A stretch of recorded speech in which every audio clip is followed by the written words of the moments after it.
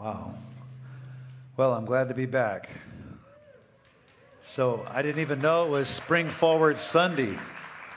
I didn't even know that till somebody told me. Man, that's one advantage of your phones and all that stuff. You don't even know. I thought I was a little tireder than usual, but wow, okay. We're all here with smiley faces, so it's good. I got delayed coming back from Texas. There's snow on the ground. I forgot what snow was like. Wow. It was snowing in Oklahoma City. It was snowing in Denver. Oh man, it was beautiful, but I liked it. I saw it. Then I wanted it to go away again. So it was messing my life up. But anyway, so hopefully everyone has a bulletin as well. You can get those in the back. They give you more information if you missed the quick announcement or where to give or that kind of thing. There's all kinds of information in there for anything that you need or would like. So I want to talk today about doing beautiful things. Shortly before Paul was martyred, he wrote to Titus, exhorting him to continue his work on Crete. He had sent him early on to take care of business there. There were a lot of new converts, and he was left there to put things in order. And later, toward the end of Paul's life, he wrote them this beautiful letter called Titus. He used several phrases in this letter to Titus that are particularly revealing about the love and power of the Spirit releases through ordinary believers to the world around them. And I just want to read from Titus chapter 3, verses 1 to 7. Remind the people to be subject to rulers and authorities, to be obedient, to be ready to do whatever is good, to slander no one, to be peaceable, and considerate, and always to be gentle toward everyone. We have to remember this was not exactly the best of political times. You thought your political times were troublesome. Well, people routinely being martyred. It was an unreasonable government. If it wasn't the government that was the Roman government, or it was city governments that were out from underneath Rome's purview, or it was in Jerusalem itself or Israel.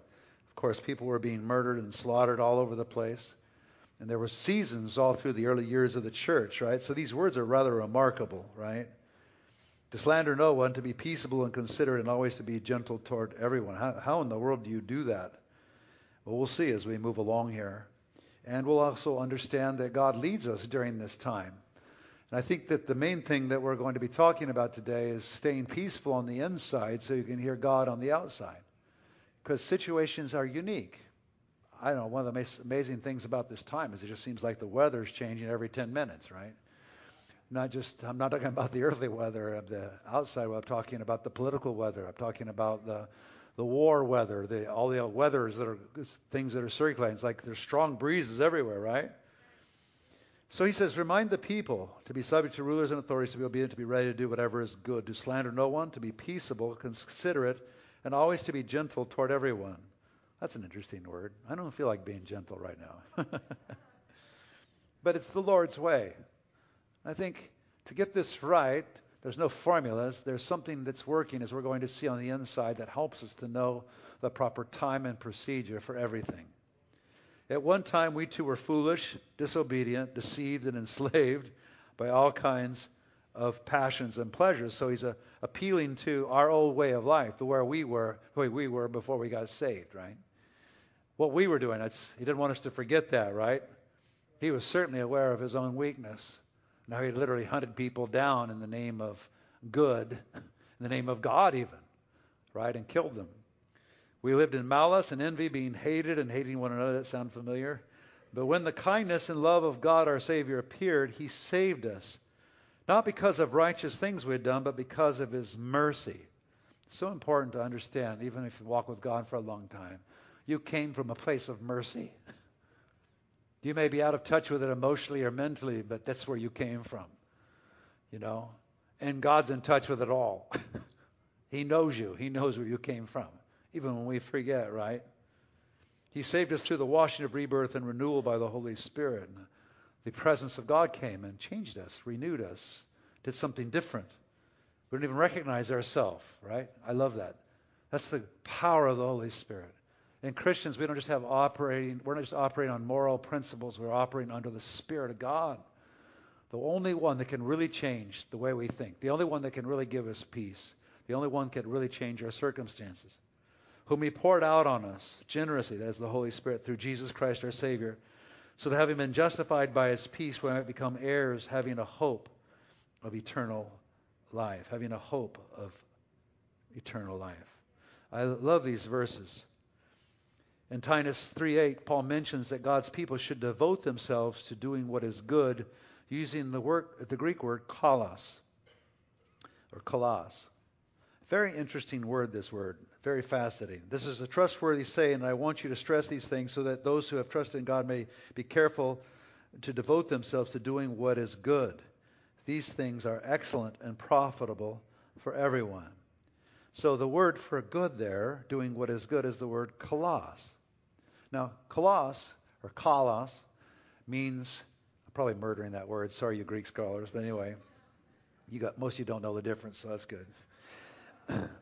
I know it's I just don't remember what the emphasis is. But anyway, kalos means, listen to this. It means attractively good. Good that inspires, motivates others to embrace what is lovely. So there's good, and then there's this attractively good, where you're good, and it's just giving the gift at just the right time, sacrificing for someone, at just the right moment, being kind to undeserving people when they don't deserve it, having a kind heart, right, when everybody else around you is negative. This word kalos is wonderful. It's more than just good. It's very attractive. It's winsome. I think of all kinds of things now going through my brain, and I don't know why. But I was just thinking about this Chariots of Fire movie. Remember that? And there's this old man, and he's the sprint coach of this other guy that's the sprinter, right? And then there's Eric Liddell, who literally became a missionary and died as a missionary in China. And when he ran for the Lord. And even that old man saw something different. He saw something supernatural.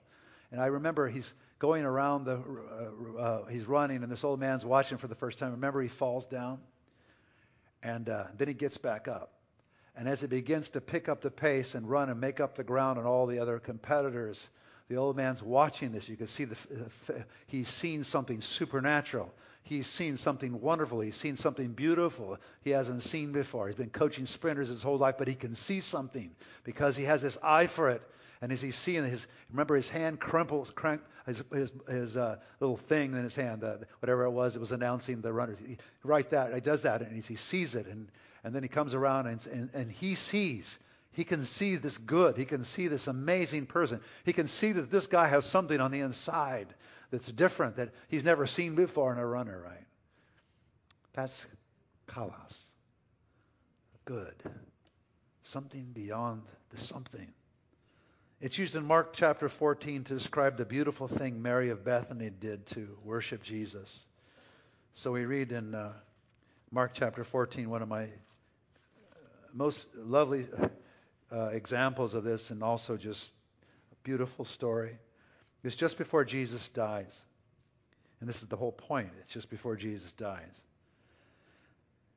So it's about the time of the Passover. He's going to die a few days later. Now, while he was in Bethany, reclining at the table in the home of Simon the leper, this is Jesus, a woman came with an alabaster jar of very expensive perfume. Thousands of dollars, you could say, made of pure nard. She broke the jar and poured the perfume on his head. Some of those present were saying indignantly to one another, "Why this waste of perfume? It could have been sold for more than a year's wages and the money given to the poor." And they rebuked her harshly. "Leave her alone," said Jesus. "Why are you bothering her? She has done a beautiful thing to me." A kalos thing. A beautiful thing. That's that word, beautiful. Kalos. The poor you'll always have with you, and you can help them anytime you want, but you will not always have me. She did what she could. She poured perfume on my body beforehand to prepare for my burial.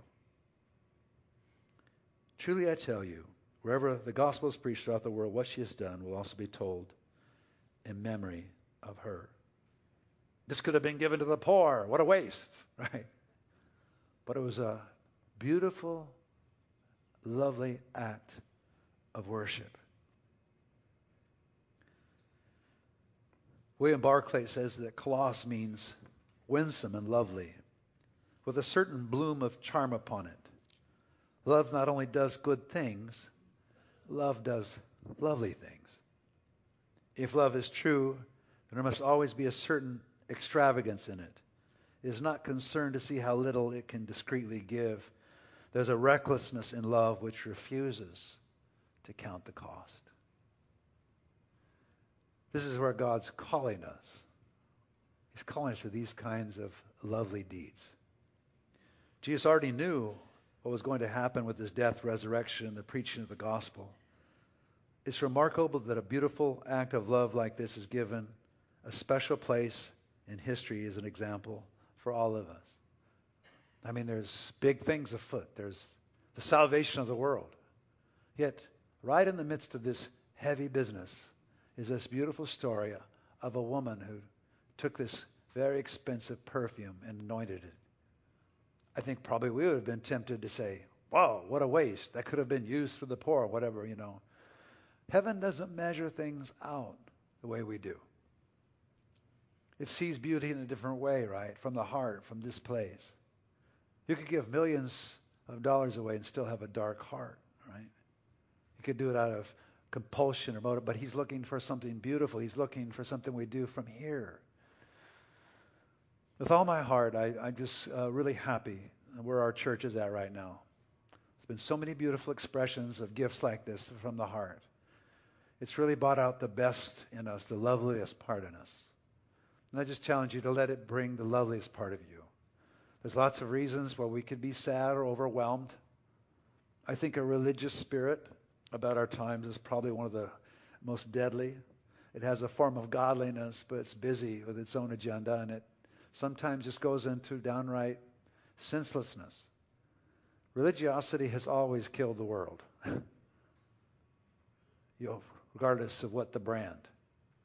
There's something about the Spirit that's lovely and gentle and powerful. It accomplishes God's work in the most crazy ways. Take the cross. How would you have liked being one of those disciples? You're serving this guy, you're walking with this guy, you're seeing every kind of sign and wonder imaginable. You know who he is. Maybe Peter or John, James. You were there at the transfiguration. And then you see the same thing go south. And there he is, hanging on the cross. And he's dead. What a dark night that must have been, right? But what I love about that situation as I look at it is just there are a couple of people standing there. His own mom. What a beautiful thing. A couple of women that were with him, some disciples risking their own lives. Many of the disciples were gone, deserted. But even there at that place that looked like absolute desertion, absolute horror, people stood with this love, this kalos in their heart, doing a beautiful thing just by being there with him in his last hour. What an amazing thing. Maybe some of them suspected there would be more, but I doubt it. I think that caught them by surprise what was going to happen next, right? Fortunately, we're not left alone to do beautiful kalos things. We can see the beautiful love of the Father as part of our normal experience with God, just as the disciples did. So, I wanted to read from Romans chapter 8. It's a subject that we broach from time to time. I'll be talking about it in my Life in the Spirit class again. So, in our church, we are an experienced church, meaning we want to experience God. We don't just want to do principles.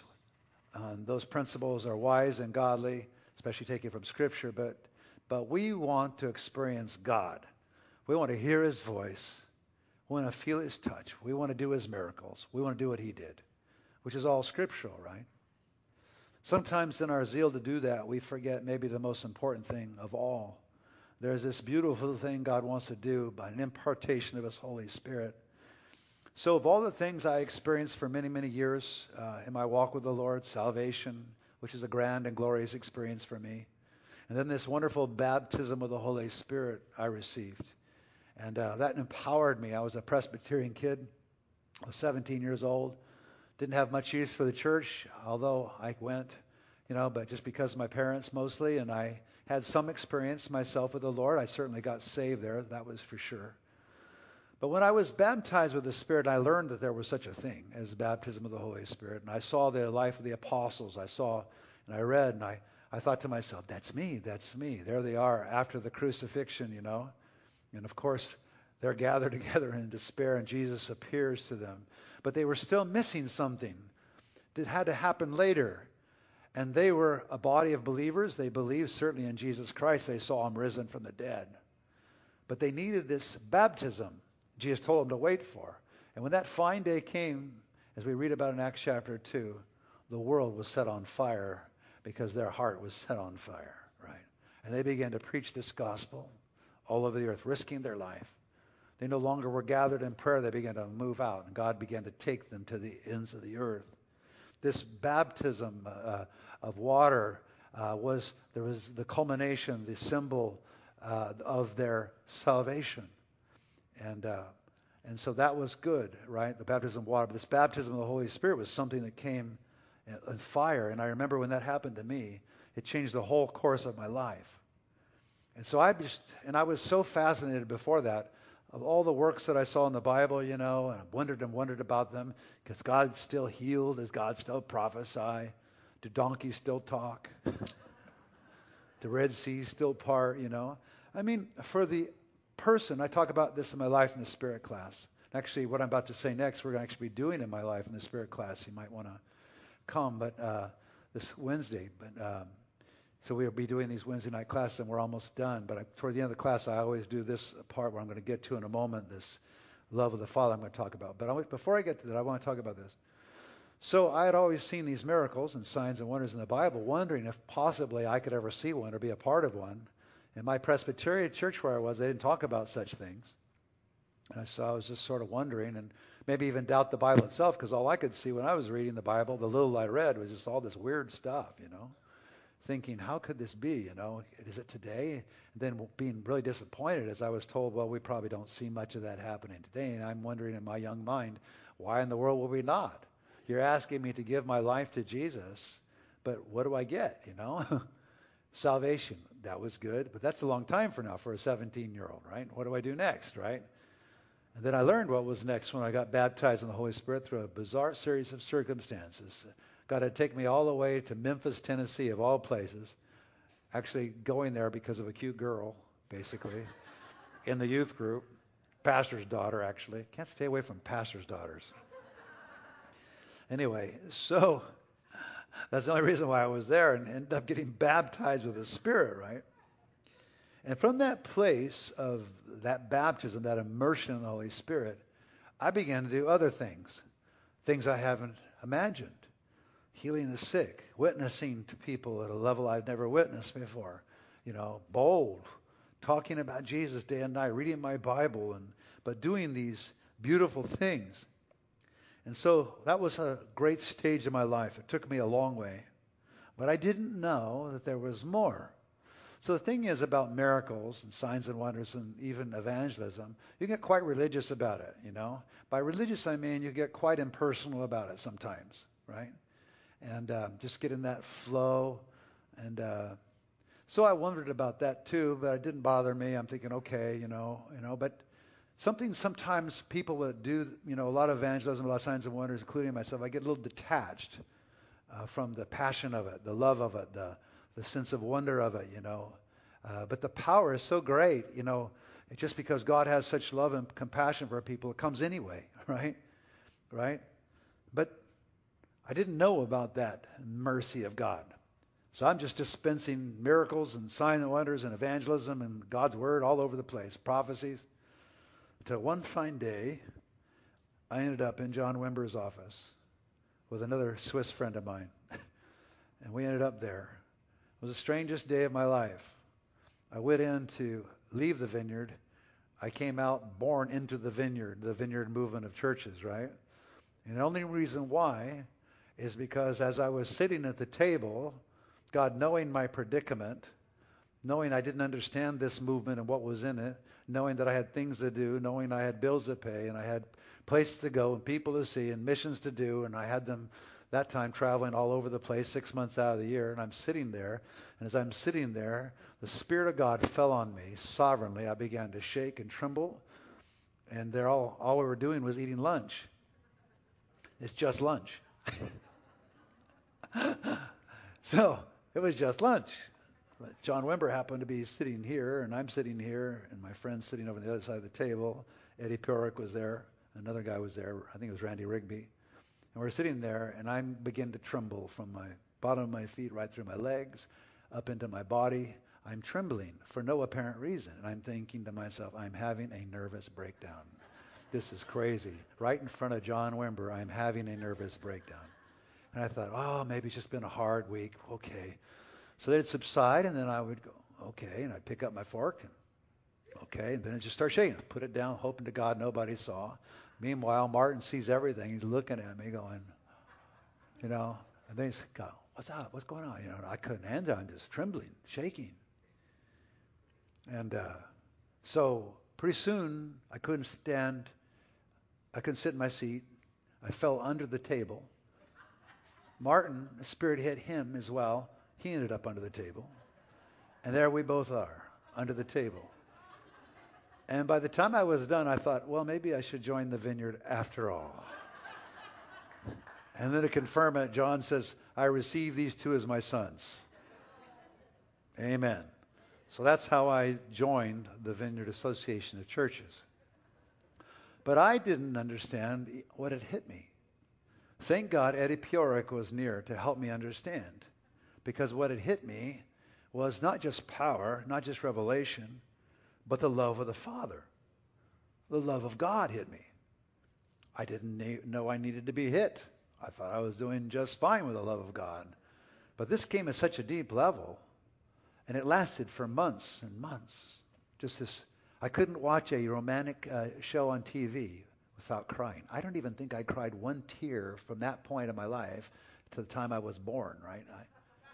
And I'm like a big baby. I'm crying. My wife, she's looking at me. She was so nice. Actually, she thought this might be an improved version, actually. That's what I think she really thought. Finally, I'm zealous for God, and now this crybaby husband who, starts serving and loving everybody and, and I didn't know what it was. And it was love. And then Eddie showed me the passages to help me understand scripturally what was going on here. One of them was Romans 8:14. So I'm saying this as a prelude because when the love of God hits you,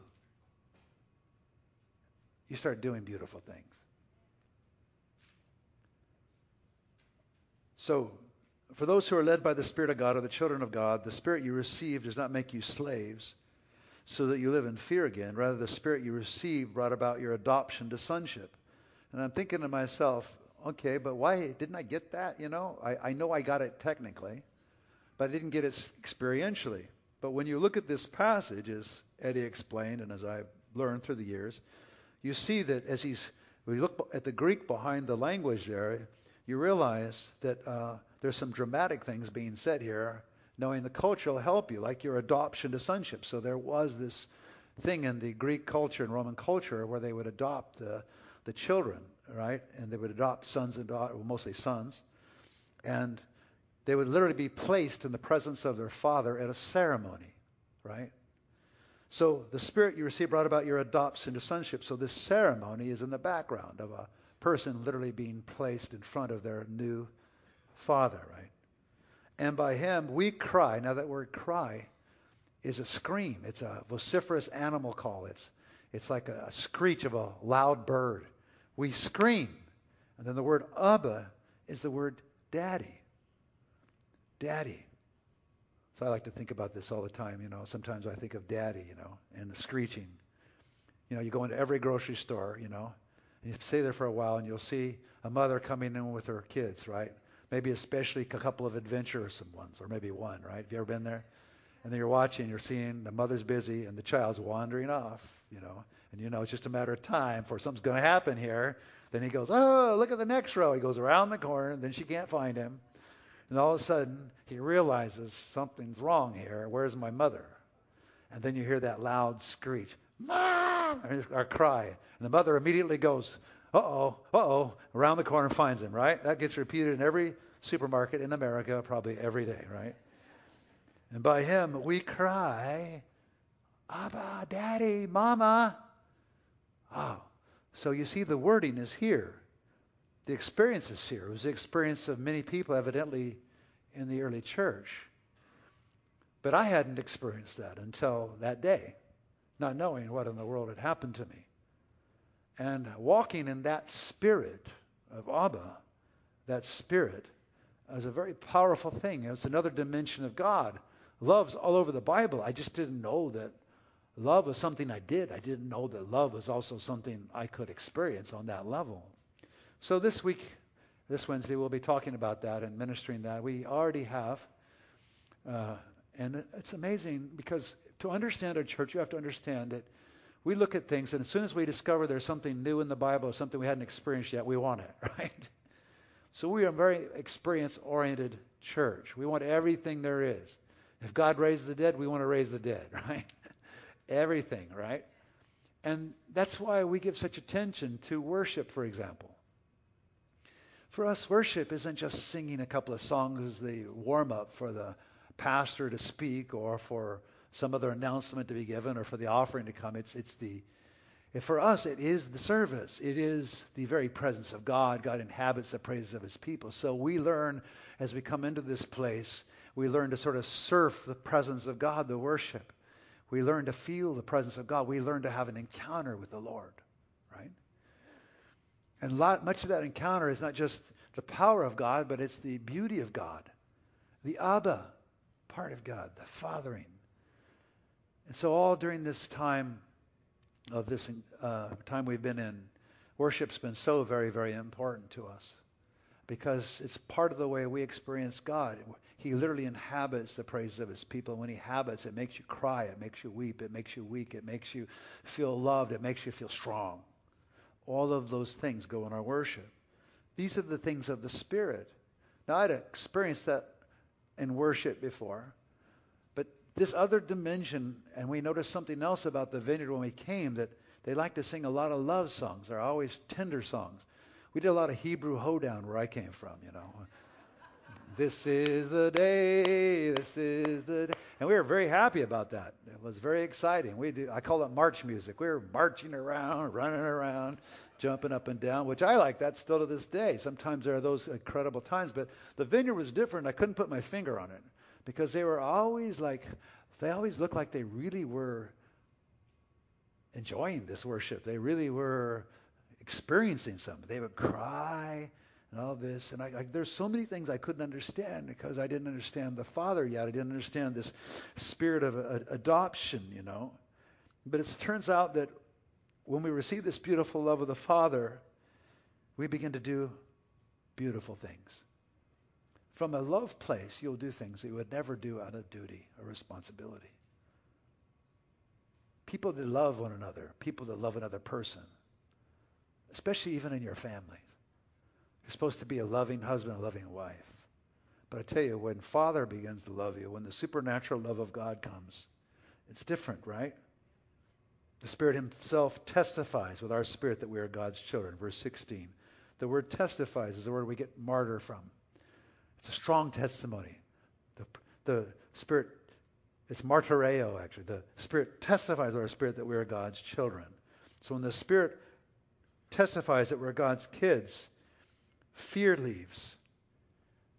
There's this testimony that we're loved and we belong.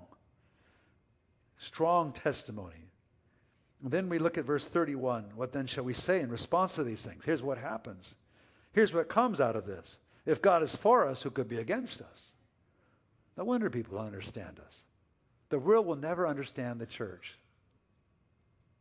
They don't understand the freedom in our heart. They don't understand the love in our heart. You just can't control us. We're under one head, and his name is God, the Father, Jesus Christ. We literally walk to the beat of a different drummer. And as long as that beat includes compassion and love, we're okay.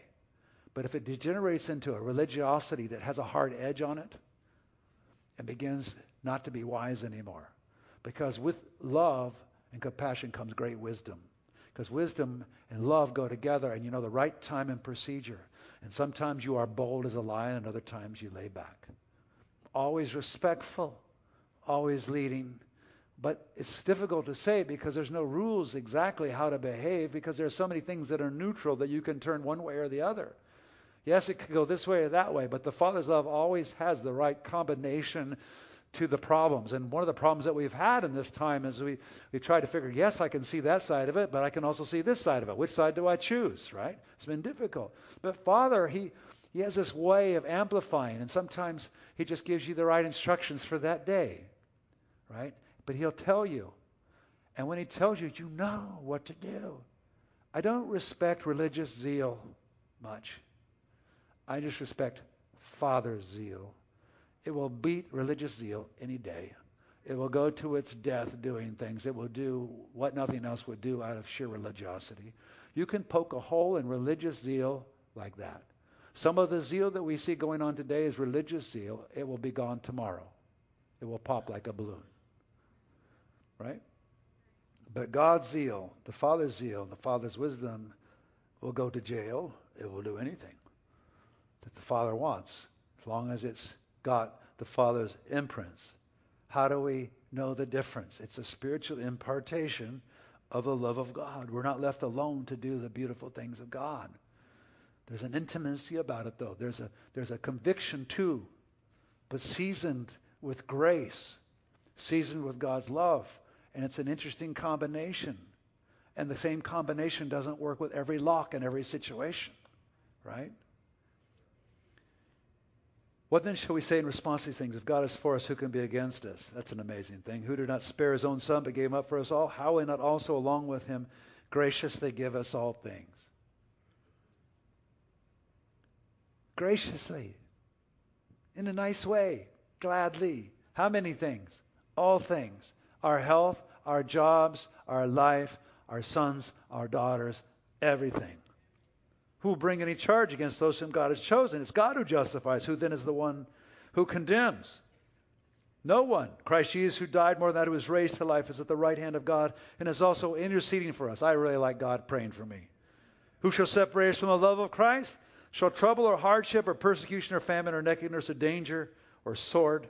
As it is written, for your sake we face death all day long. We are considered as sheep to be slaughtered. No, in all these things we are more than conquerors through Him who loved us. For I am convinced that neither death, nor life, neither angels nor demons, neither the present nor the future, nor any powers, neither height nor depth, or anything else in all creation, will be able to separate us from the love of God that is in Christ Jesus our Lord. You cannot defeat an army like this. It's like whack-a-mole. You know what whack-a-mole is, all you parents? You whack the head and then another one pops up, right?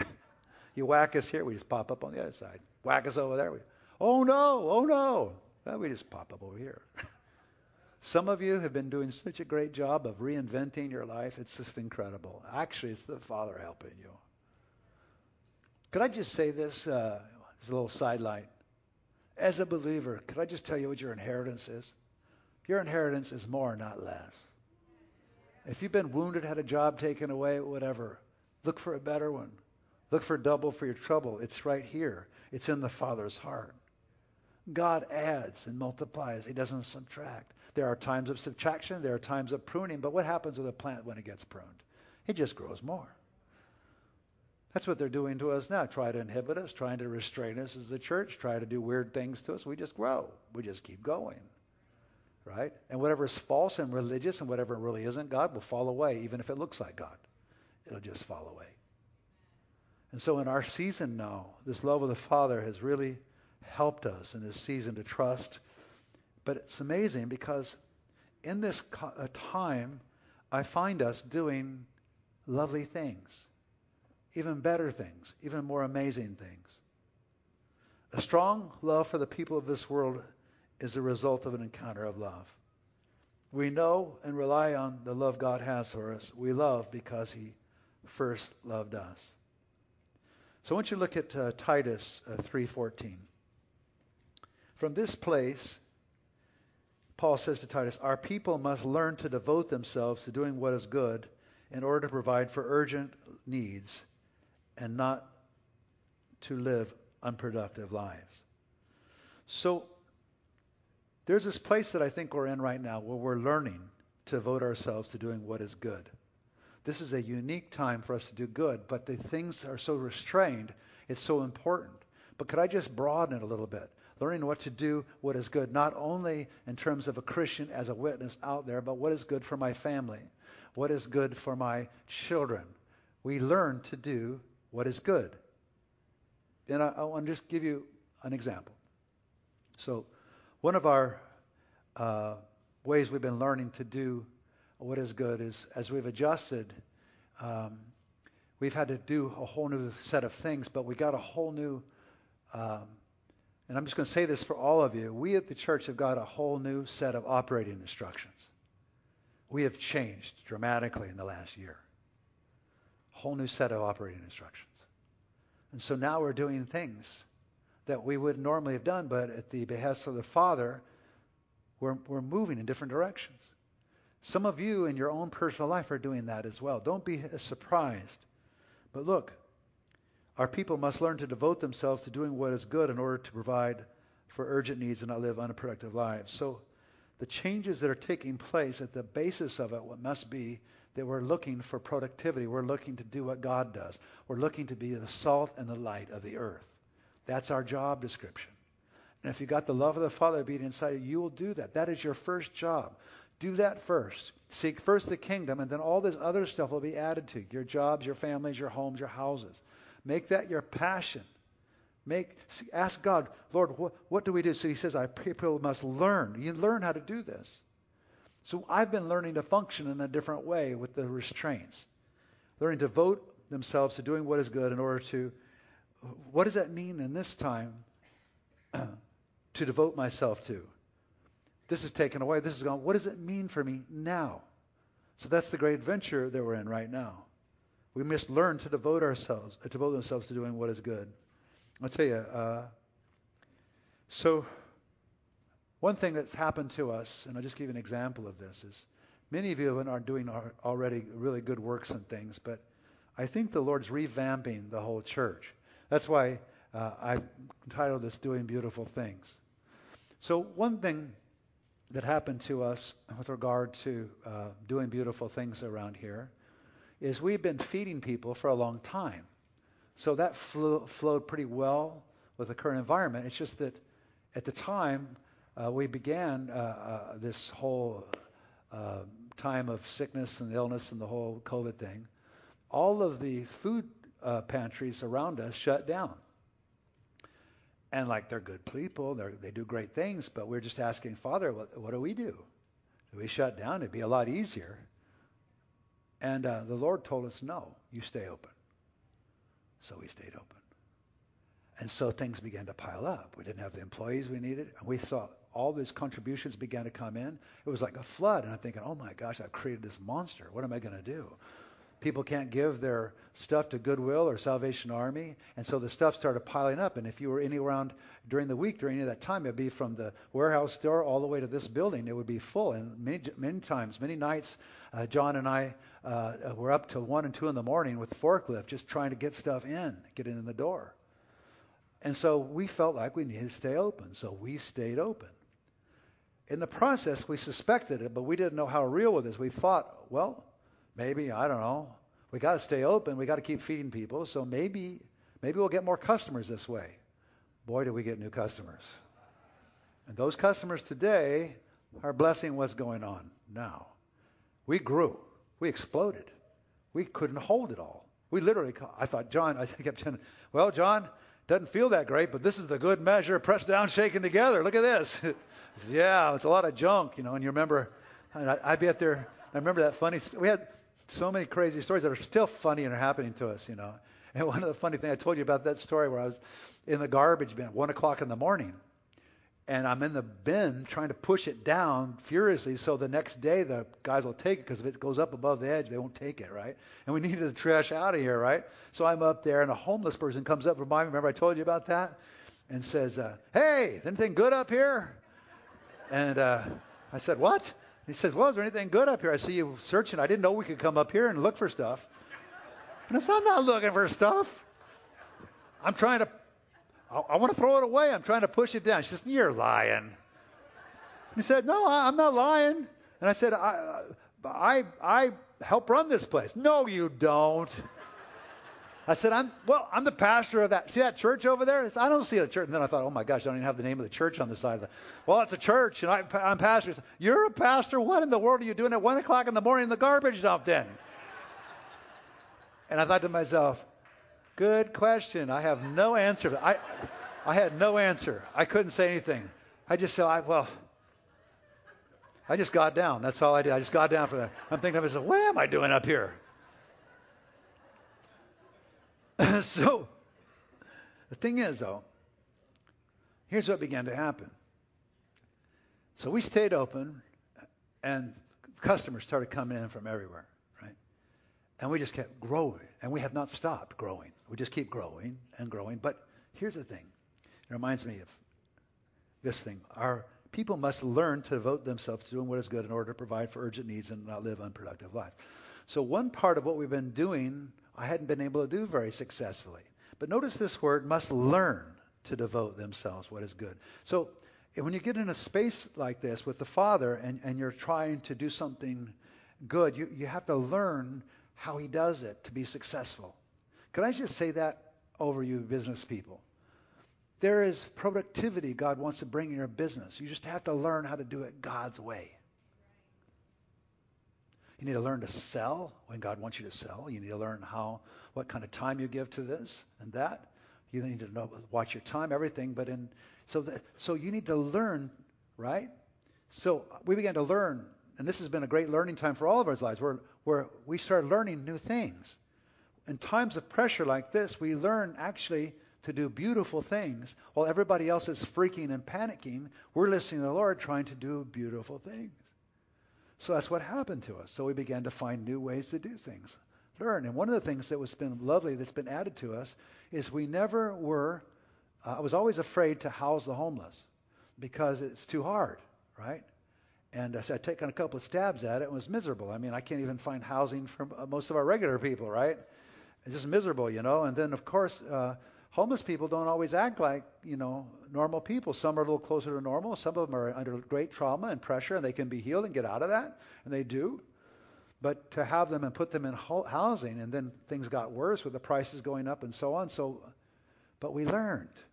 We actually learned in the midst of this housing crisis, there's a way to help people find homes. So we got into the housing business.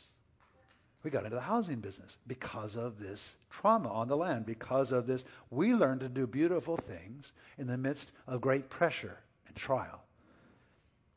And we've learned to do a couple other things. We had a school before. Then I loved that school. My kids graduated from it. And I thought, that's that. We're done. I won't do that anymore.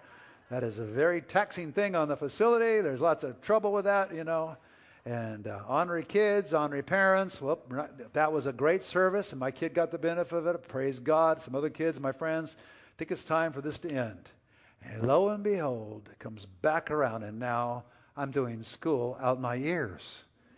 We're going to move, by God's grace, into high school next year. We're already in kindergarten all the way through. And it happened in a matter of months. So, turns out the Father thinks the education of our kids is a beautiful thing, right? But we had to learn how to do it. And so we developed this thing, and the leaders emerged. We began to develop this beautiful thing called a homeschool school, which for all intents and purposes, if you've schooled your kids, it's a school. Teaching's taken care of. You just do the homework. Got 2 extra days, right? And this formula is genius. It works amazing. It's a beautiful thing. It works. It works so well. And the parents have learned to adapt with their careers. And it's a good thing. It's a beautiful thing. And I wouldn't substitute that school for anything. It costs an arm and a leg. It's not convenient. But we learned. I want to underline the word learn. Our people must learn to devote themselves to doing what is good. So to do what is good, you have to learn. Many people come to me and they want to do feed the poor, do this or that. They want to do that. But there's a learning curve to it, even with what you can handle yourself. and learning what you hear and learning how you approach. I'm getting more and more comfortable about approaching anyone, but I've been getting, especially people on the street, because not everyone is my assignment, but there are some that are my assignment. And I have Father's eyes. There's enough compassion in me, been worked in me through this process we've been through, that I have compassion in me now. If you try to do these kinds of things without any compassion, it's wooden, it's hard, you give up. But when the Father brings compassion in you, you begin to do this in a different way. You think differently. You see them differently. You see them with the Father's eyes. And I used to just give up. What are we going to do? That person's obviously mentally ill. That person's obviously addicted to who knows how many drugs. That person, and you see all the problems, and finally you do it a little while and you go, this was not romantic. This is really hard work. This is horrible. I don't want to ever do this again. Matter of fact, wow, Salvation Army, whoever else, do whatever you can do, man. I'm not doing this, right? But for us as a church and as believers, how can we ignore these people? They're in our own household. They're in our own families now. And some have mental illness, some of them have diseases, sickness, whatever. It doesn't matter. They're still beautiful people. So what the Father's heart does, it gives you eyes for them. So no, I genuinely have eyes. But when you get eyes for them, that means you're committed. You will do it. If God tells you to do it, you'll do whatever it takes to house them, whatever it takes. When they're your assignment, they're your assignment. But on the other side, if they're not your assignment, you don't have to do anything, right? But the honesty that comes only from the love of the Father, right? If it's inconvenience, that's not enough. But the love of the Father's there. You can see them and you know what the right procedure is. You don't know the whole procedure. You want the whole thing cleaned up in 3 days. They won't be cleaned up in 3 days. We have a mess on our hand. It's a combination of drugs. It's a combination of in California especially of the housing prices. It's a combination of broken homes. It's a mess. Some of you are in a mess right now, because you can't buy a home or because the prices have gone up so high and you're trying to navigate. Well, let me just say something to you. If you're supposed to live in California, then do not move. If you move because of the financial thing, and that's the biggest thing, and you're terrified, you will make a mistake. You will make a mistake. There's a geographical will of God for everybody. Find it. Be secure with it. If you're supposed to move, then move there and be secure in that. And you keep fighting, because when you move, you're going to have to find a house and place, and just fight till you find it and just live there, put roots downward and bear fruit upward. But if you're supposed to stay, well, you just got to make a few adjustments. And the Father be faithful to help you. Oh no. Prices have gone up. Christians can't live here anymore. We got to leave. Let's run. Run to the hills, everybody. Well, I thought you were called to California. No, not anymore. I hate this place. It's all Democrats and this and that, or whatever. Or Orange County's too many Republicans for me. I don't know. It's crazy. I'm leaving. This is crazy. This is not Father talk. This is not rooted and grounded in love. This is sheer panic. And if you look behind it and you don't respond to the fear, you can hear clearly. And if you're supposed to go, you're supposed to go. And then when you go, the Father will be with you, and He'll help you with every little step. And you'll get blessed, right? You'll get blessed. And that's where God wants us, right? He wants to bless us. He wants to help us. Our people must learn to devote themselves to doing what is good. So we have to learn this sometimes, the hard way. Some of you are under great challenges. I don't mean to minimize those. And some of you maybe are supposed to move to a different territory, a different area, whatever. That's good. But I tell you what, here's the thing. When the Father's there, when the beautiful Father is there, when we can feel His presence, we begin to give ourselves space and room to hear His voice, we'll make good decisions. That doesn't mean it's any less scary, but in a way it is. I would rather make a scary decision, but know I'm where I'm supposed to be and I'm doing what I'm supposed to do. I've lived my whole life like that. I lived my whole life like that in the nations, choosing what nations to go into and when and how, in terms of evangelism and all the other decisions we've made around here, but also personally, right? So there's this learning thing. So be okay. But if Father's in the house, He's a good teacher, right? So the real issue is I can't get wisdom. It's not the issue. The issue is I can feel God's presence. Now, God, please teach me. and then you just get instructed. The thing is, what we want is a whole computer printout. This is what it's going to cost. It's going to da. You don't get computer printouts as far as I can tell. I haven't got one yet. I just go a step at a time. I take this step, then I take this step, then I take this step. That's what we've been led as a church all the way along. Like one of our biggest steps is, when do we go public, right? When do we go in the tent? And all of it is, if you're led by the Lord, He'll tell you step by step. Sometimes I felt like we're a little behind, and sometimes I felt like we're a little ahead of ourselves. But for the most part, the loving Father has helped us every step of the way. And the proof is in the pudding. We've been blessed. God's making us prosper in ways we never thought before. We have never been so prosperous as we are right now. But it just took some listening, and we didn't get it perfect. And I'm sure there's things that we didn't do well or haven't done well or are still undone, right?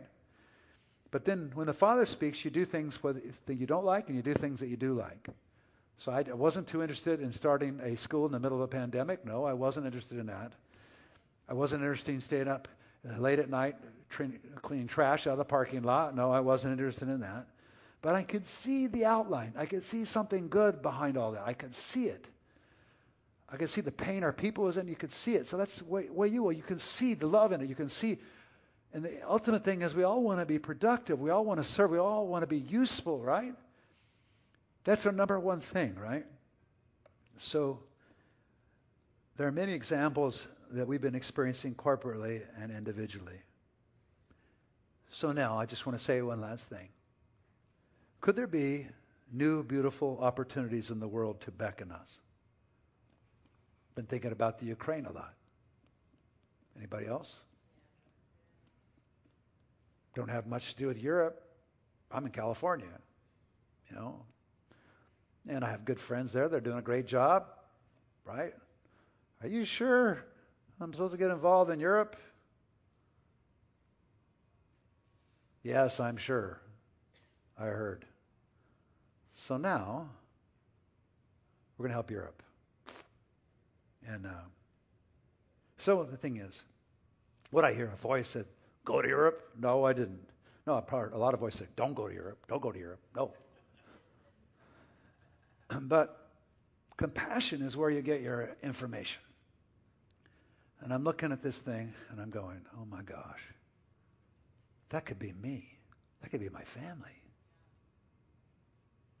And I just see that, and my compassion's welling up in me. I'm thinking, well, what can I do? And I'm thinking and praying about it. And I'm thinking, God, okay, I've learned if I'm going to work in any area of the world, I can't be there all the time, so I have got to have a partner. Well, lo and behold, yesterday my partner called me. And I went, oh my gosh, I'm getting involved in Europe. So, hello, we're now going to be giving to Europe. We're going to do whatever we can.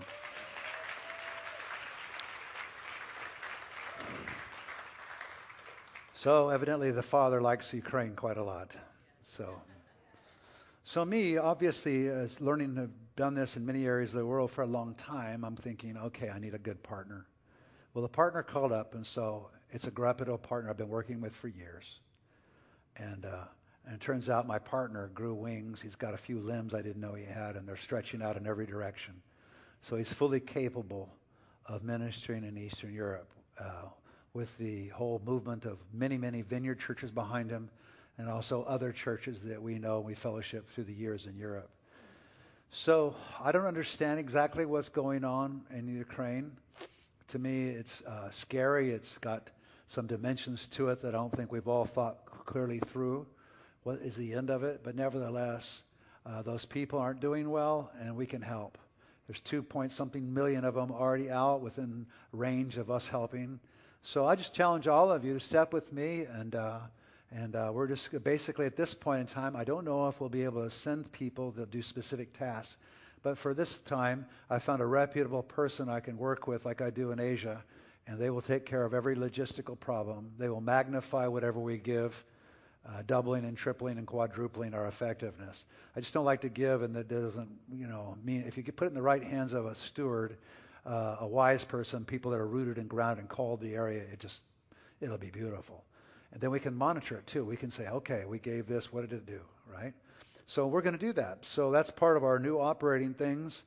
New beautiful opportunities in the world beckon us. So this has been maybe the theme, and I hope it's a theme for your individual life. There's new opportunities. One thing that happens in trouble is everything gets turned upside down, and it's a really uncomfortable thing, but it can be a glorious thing if you just listen to the Lord and say, God, this is great. What am I going to do? What beautiful thing do I get to do now? This is great. It doesn't feel beautiful, but it's beautiful, right? And I don't know. I'm going to say this, and I'm just going to close with this a little bit about this beauty. Doing beautiful things sometimes doesn't look great on the outside.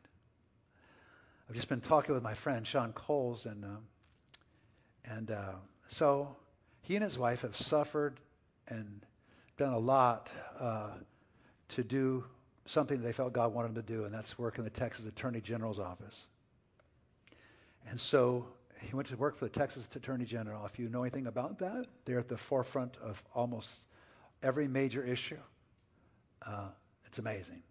And he got promoted, and he got promoted and promoted. Meanwhile, his wife's living here in California. He's our friend. He's been in our church.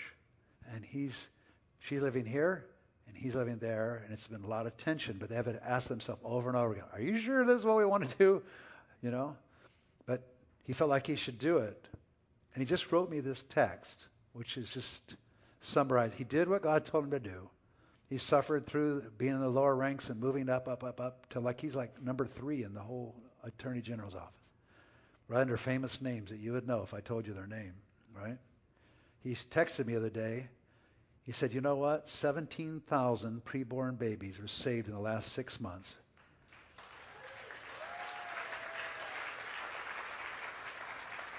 And he said it was part of the Texas pro-life fetal heartbeat law that he worked on, that he was very much a part of.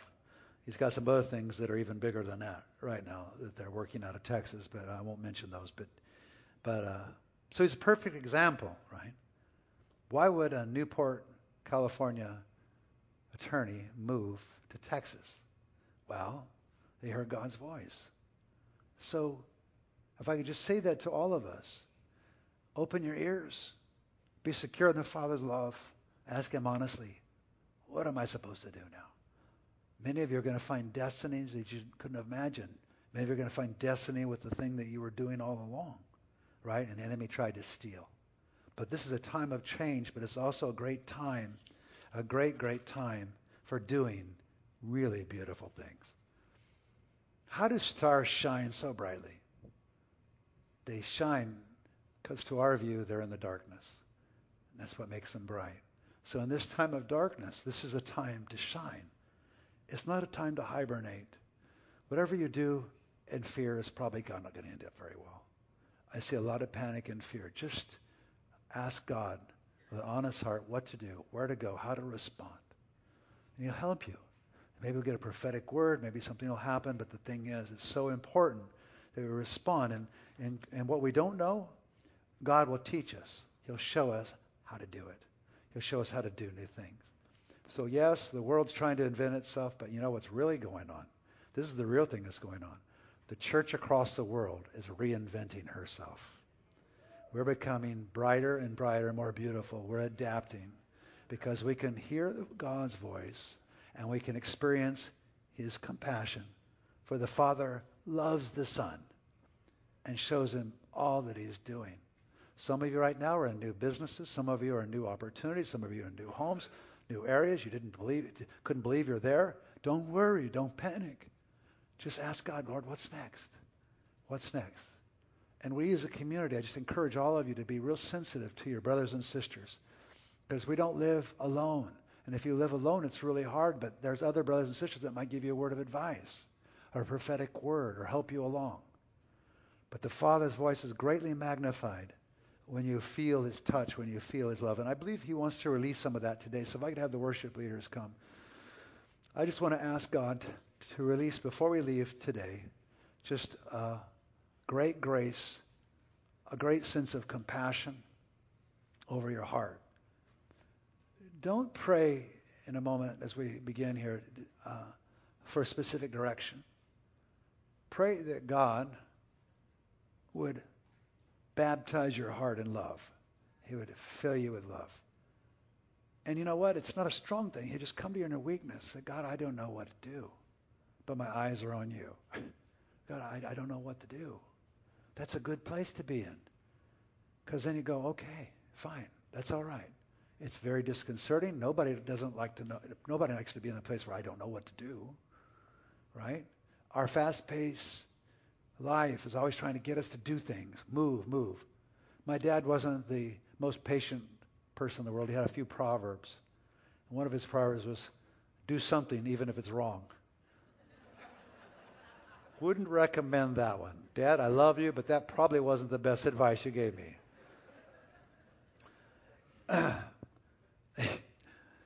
Father will help you. And he may only give you a little leading, but just the little leading you have, out of integrity, respond to it. And even if you got it wrong, he'll quickly correct you if you did it out of the integrity of your heart. I thought the Lord said. He'll correct it. He'll help you. He's not interested in perfection. Oh, I got to get it just right. I got to move, I got to do this, I got to do that. He's interested in, God, I think I'm supposed to do this. Please help me, and correct me if He'll respond to that. That's part of doing beautiful things. Doing beautiful things means you have a beautiful Father. If you didn't have a beautiful Father, you can't do beautiful things. If you got a beautiful Father, you can do all kinds of things. Amen. All things work together for good for them that love the Lord and are called according to his purpose. Father's heart is another way of saying I'm called to God's purpose. But the thing is, it takes its attention away from the thing and puts it on the Father, on your relationship with God. All good dads are more than happy to give wise advice to their kids, right? Maybe too happy, right? That's something you have to work out with God too as a dad, right, with older children. But so let's all stand. Thank you, Spirit. Thank you, Lord. So you got a Father song in there somewhere? I call them melting songs. So if you'd like, why don't you come to the front and just worship a little while? If you need to go, feel free. Maybe you've already sorted this kind of thing out, but I thought today in me preaching this way, the Lord just might visit some of you, and he may not give you the computer printout version of what you're supposed to do, but the thing is, the prelude to that is just having an open heart to do anything. And that comes from the Father's love, right? He'll secure your heart so you'll be willing to do what he tells you. He'll tell you to quit panicking over this, and he'll step to give you that. So if you like, come to the front. It'd be a good place where you can do it right from your seat, wherever you like. We're just going to pause here. If you need to go, if you could leave quietly, and maybe if you come up to the front, some people will come and pray with you a little bit. Don't be surprised if that happens. They might even have a prophetic word for you. You never know, right?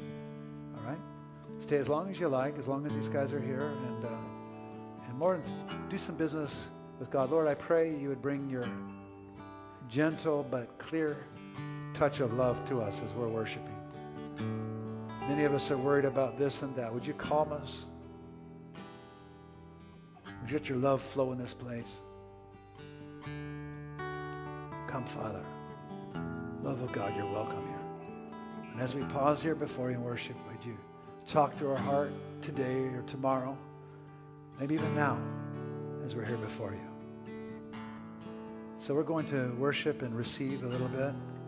I'll be praying for a few people up in the front. And if you need to go, if you could go quietly this time, because we're going to spend a little, I can feel the Father on this meeting, feel the love of God. And I'd just like to just give him some space and give people some space to hear and to receive, okay?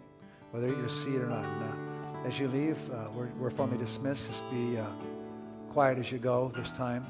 Usually we don't have to, but I just feel to honor the moment. The Lord is going to really bring a download of some grace on us. Already has been. I can tell on your faces as I'm speaking. The Lord's doing a mighty work already for many of you. Inside out kind of ministry. There's room up here in this space. Don't be afraid of these speakers. They'll be all right.